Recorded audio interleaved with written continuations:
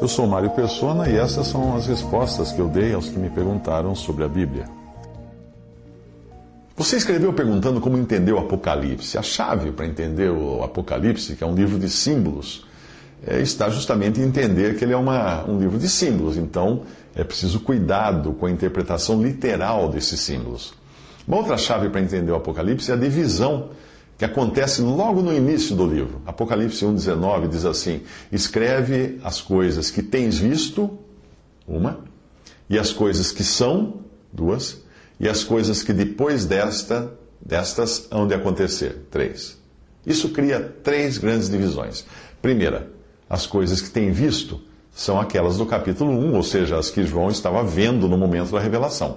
Segundo, as coisas que são nos falam do tempo presente, tanto para João quanto para nós, isto é, das coisas que existiam tanto no tempo de João quanto no tempo nosso, hoje. Que coisas é essa? A igreja. E aí vem as 7 cartas às igrejas, porque a igreja existe desde então.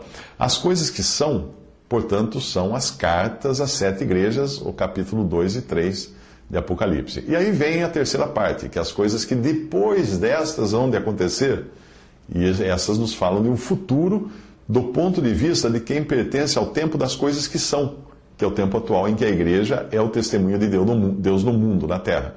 Se você prestar atenção, quando acaba o capítulo 3, que acaba o período do tempo, as coisas que são, que é o tempo da igreja, aí no começo do capítulo 4, você vê que ele começa com essas palavras: depois destas coisas. E aí parece haver uma figura até do arrebatamento da igreja, já que João é convidado pelo anjo a subir ao céu e assistir de lá as coisas que acontecerão nesse mundo. Do capítulo 4 em diante de Apocalipse, é tudo futuro.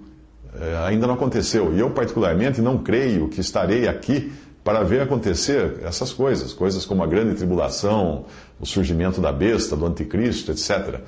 Para entender melhor o Apocalipse, eu sugiro a leitura dos comentários de Norman Berry no site www.stories.org.br/ap de Apocalipse, _p de pato, .html.